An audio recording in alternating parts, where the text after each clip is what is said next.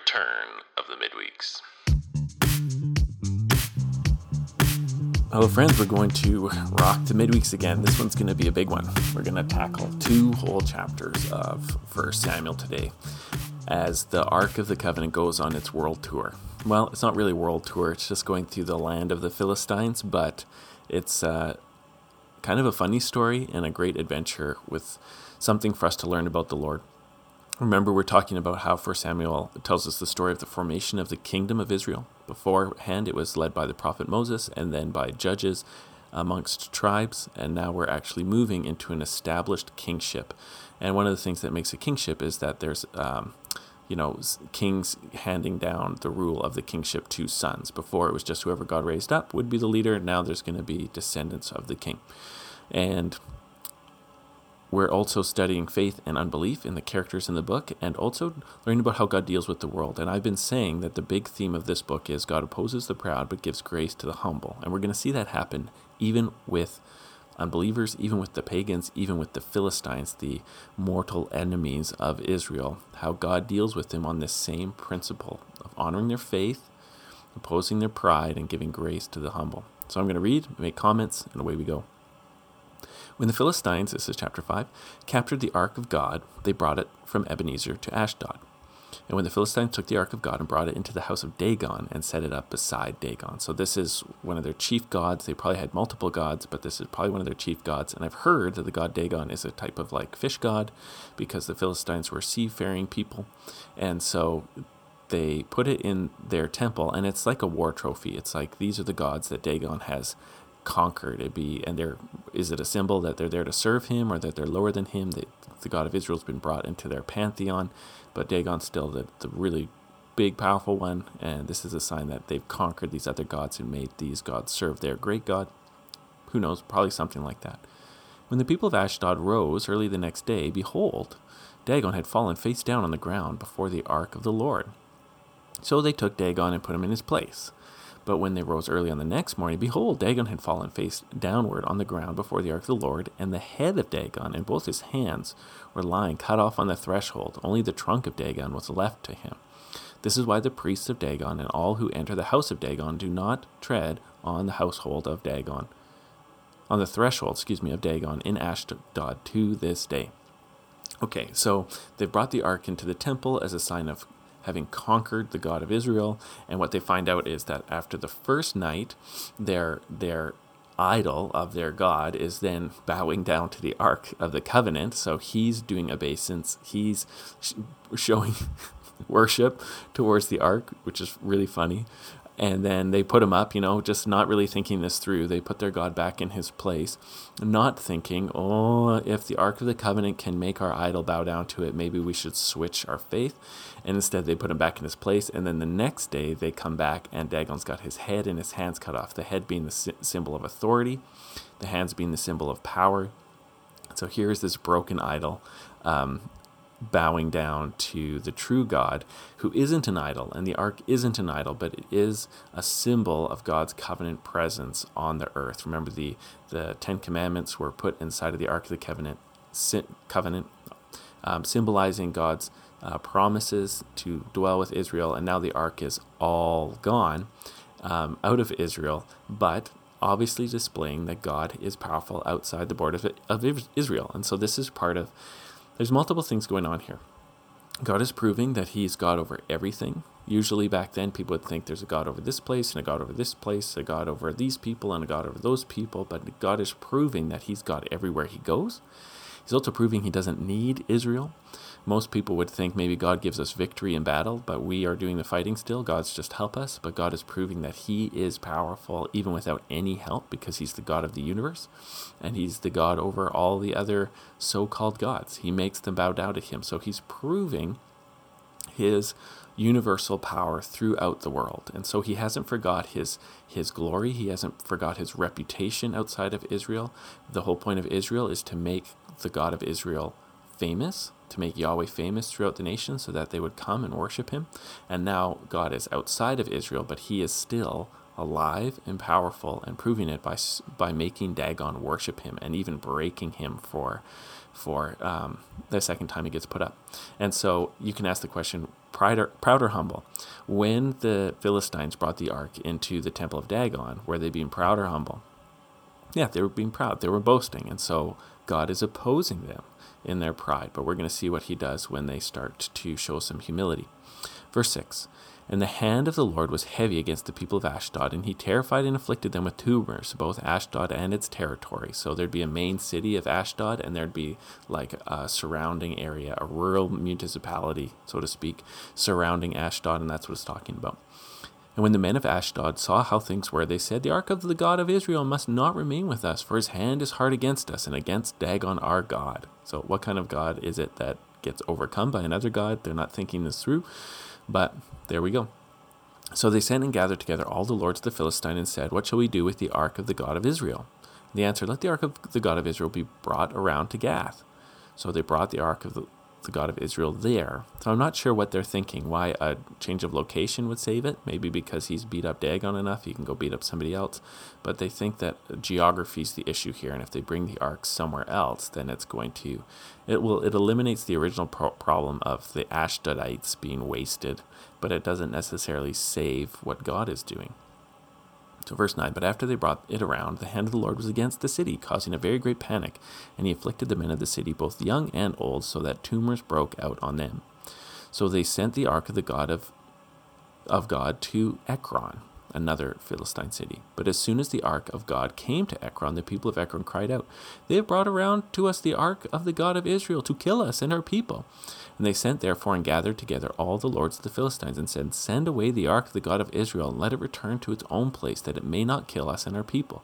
For there was a deathly panic throughout the whole city. And the hand of God was very heavy there. And the men who did not die were struck with tumors, and the cry of the city went up to heaven.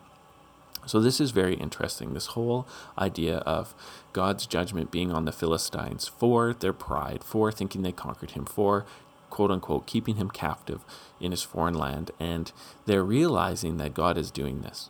And so they start initially just by trying to move the ark around from the people who are currently afflicted, which, side note, often political solutions to things are just whatever seems quickest right now. So they're not thinking long term. But when the ark is brought to Ekron, the Ekronites don't even want to receive it. Okay, they know this is a death sentence to receive this ark, and so they don't even want it in there, and they start saying, send it back, which is really crazy. So God, without saying anything, just by his actions, is beginning to compel this people who thought that they had conquered the God of Israel, now that they're thinking, we need to send him home. They're beginning to really respect God's presence. Verse 1 of chapter 6. The ark of the Lord was in the country of the Philistines 7 months. So this is lasting a long time. And the Philistines called for the priests and diviners and said, what shall we do with the ark of the Lord? Tell us with what we shall send it to its place. And they said, if you send away the ark of the God of Israel, do not send it empty, but by all means return him a guilt offering. And then you will be healed, and it will be known to you why his hand does not turn away from you. And they said, what is the guilt offering that we shall return to him? And they answered, 5 golden tumors and 5 golden mice, according to the number of the lords of the Philistines. For the same plague was on all of you and on your lords. So you must make images of your tumors and images of your mice that ravage the land, and give glory to the God of Israel. For he will lighten his hand from off of you and your gods and your land. Why should you harden your hearts, as the Egyptians and the Pharaoh hardened their hearts after he dealt severely with them and did not send the people away, and they departed? Okay, so we'll stop there. This is amazing. So the Philistines now are brought to a place of wanting to humble themselves. And if you remember before, when this whole thing started with the fighting and Israel initially lost their battle with the Philistines before they brought the ark, I'd said, why didn't the Philistines humble themselves? Why didn't they bring a guilt offering? It said that they got together and they conferred and they said, let's bring the ark. This must save us. And so here we have again same way that the Israelite elders were conferring about what to do when they lost a battle. Now the lords of the Philistines are conferring what to do with the ark of God, afflicting them. And they go to their diviners, their priests, and their priests give them great counsel. Now remember what happened before. They went to the the priests and the Levites, and the priests were Hophni and Phinehas, these unbelieving guys who were in service of the temple. And so Hophni and Phinehas did not spare the people from devastation by teaching them the true way of God, but these Philistine diviners and priests are actually giving wise counsel. They said, you need to humble yourself. You need to give a guilt offering. And I think a key verse here is it says that you need to give glory to the God of Israel. That's right in the middle of verse 5. Give glory to the God of Israel. So they're humbling themselves and they're going to give glory to God. Remember before with Hophni and Phinehas were eating God's fat. They were eating the glory of God. That fat was meant to be the part that honored and glorified God. And remember when the Ark of the Covenant left, the daughter of one of Eli's sons said the glory of Israel has departed. So this is like a glory issue. This is an honor issue. And the Philistines are being told by their pagan diviners to give honor to God. And so they said, why don't you make these images that represent the things that are afflicting you, tumors and mice, probably bringing a plague. Yeah, that's what it says, bringing a plague. So you've got plagues, you've got tumors. You need to honor God and send this away, not just trying to get rid of him, like some thief in the night, you're sending him away, but like actually honor him as a God who is crushing you and ask him to leave politely. But this is the issue. They've come to a place of real humility that Israel did not come to, which is super ironic. And I like in verse 6 how it talks about the hardening of the hearts there. So don't harden your hearts like the Egyptian and Pharaoh. That's really great. And it just reminds you that the Philistines even knew the Israelites' history better than Israel did. Israel should have known from their history that if they were in a good place with God and in faith and humble, they should be winning their battles. And the fact that they lost their battles was a sign that they were not in a good place with God. And so here the Philistine diviners know the Bible better than God's people. And so they're going to honor God, and it's going to go well with them for how they do honor him. They say, now then, take and prepare a new cart and 2 milk cows on which there has never come a yoke, and yoke the cows to the cart and take the calves home away from them. And take the ark of the Lord and place it on the cart and put in a box at its side the figures of gold which you are returning to him as a guilt offering. Then send it off and let it go its way, and watch. If it goes up on the way to its own land, to Beth Shemesh, then it is he who has done us this great harm. But if not, then we shall know that it is not his hand that has struck us. It's happened to us by coincidence. So fascinating. What's happening here is they're working against nature. So to take away milking cows from their calves, a mother would never leave her young on her own, but they're setting this thing up where they've got milking cows and the calves penned up, and they're saying if the cows do wander all by themselves back to Israel, you know that God is in control here because they're going against nature.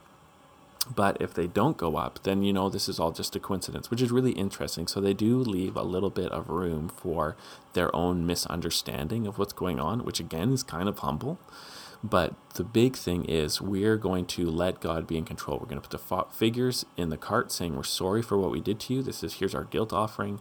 And we're going to let you lead your own ark home by working against nature, by having these cows take you home.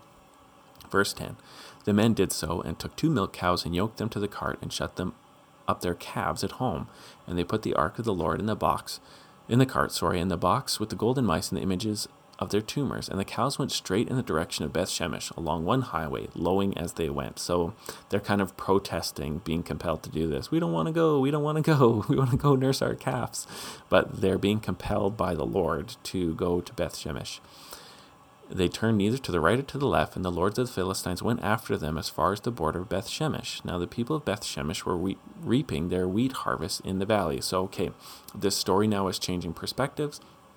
It was all from the perspective of the Philistines, and now we're going to shift back to the perspective of Israelites by going to Beth Shemesh. And you can almost see like the camera view is changing. First it was the Philistines following the ark up the road, and now the camera is looking at the Israelites doing their wheat harvest, and they see the ark coming down the road. And they lifted up their eyes, and they saw the ark, and rejoiced to see it. And the ark came into the field of Joshua of Beth Shemesh, and stopped there. Side note, Beth Shemesh means house of the sun. Shemesh means sun in Hebrew. And a great stone was there.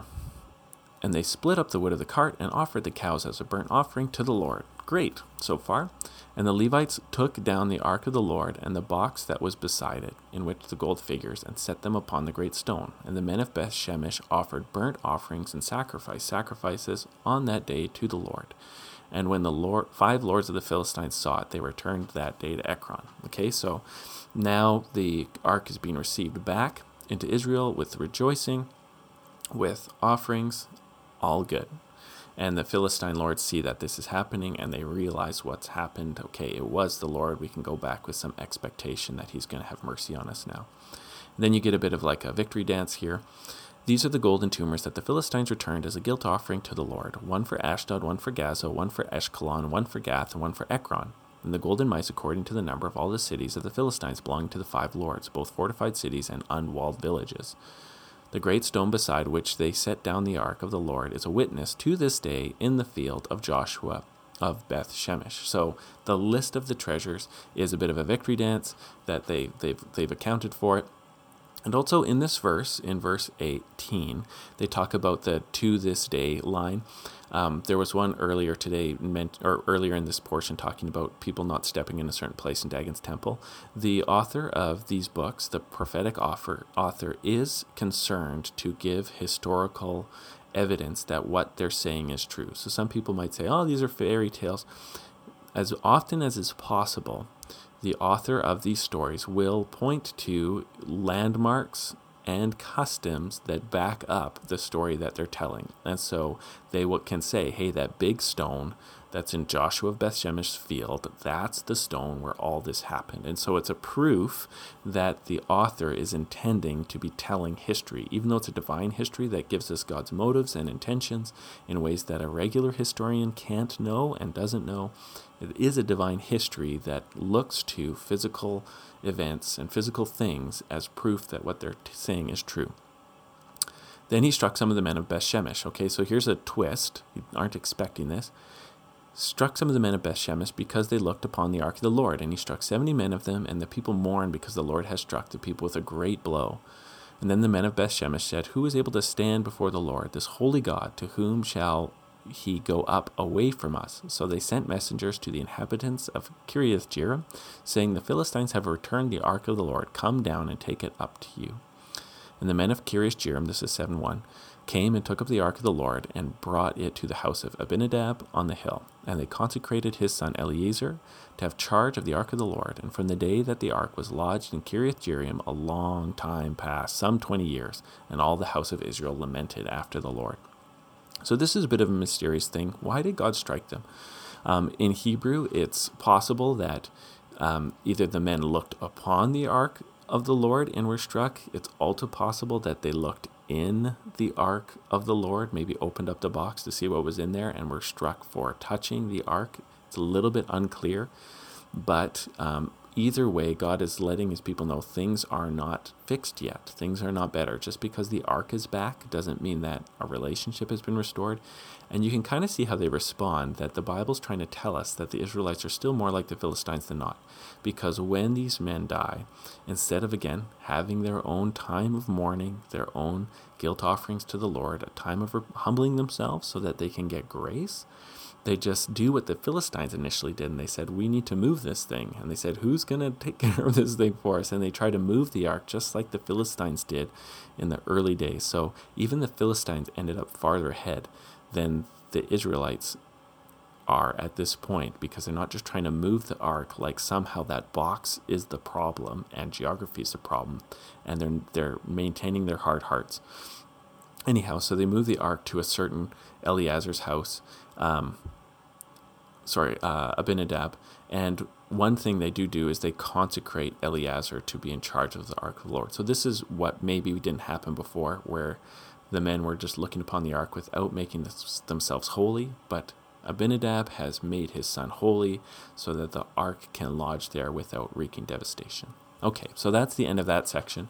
We really learn God is the God over all things everywhere. He is all-powerful. He doesn't actually need our help, but he does care about humility and pride. He does care about faith and unbelief. And even the Philistines, when they had faith in God, when they honored his story with the Egyptians, when they humbled themselves with the guilt offering, God lifted off his hand of punishment from the Philistines. And too bad they didn't come all the way in and turn to the Lord and make him their God. That would have been best. But even, sadly, they were ahead of the Israelites at this point. All right, be blessed. That's 2 whole chapters and change. We are cruising through this book. Come back next time for more of 1 Samuel.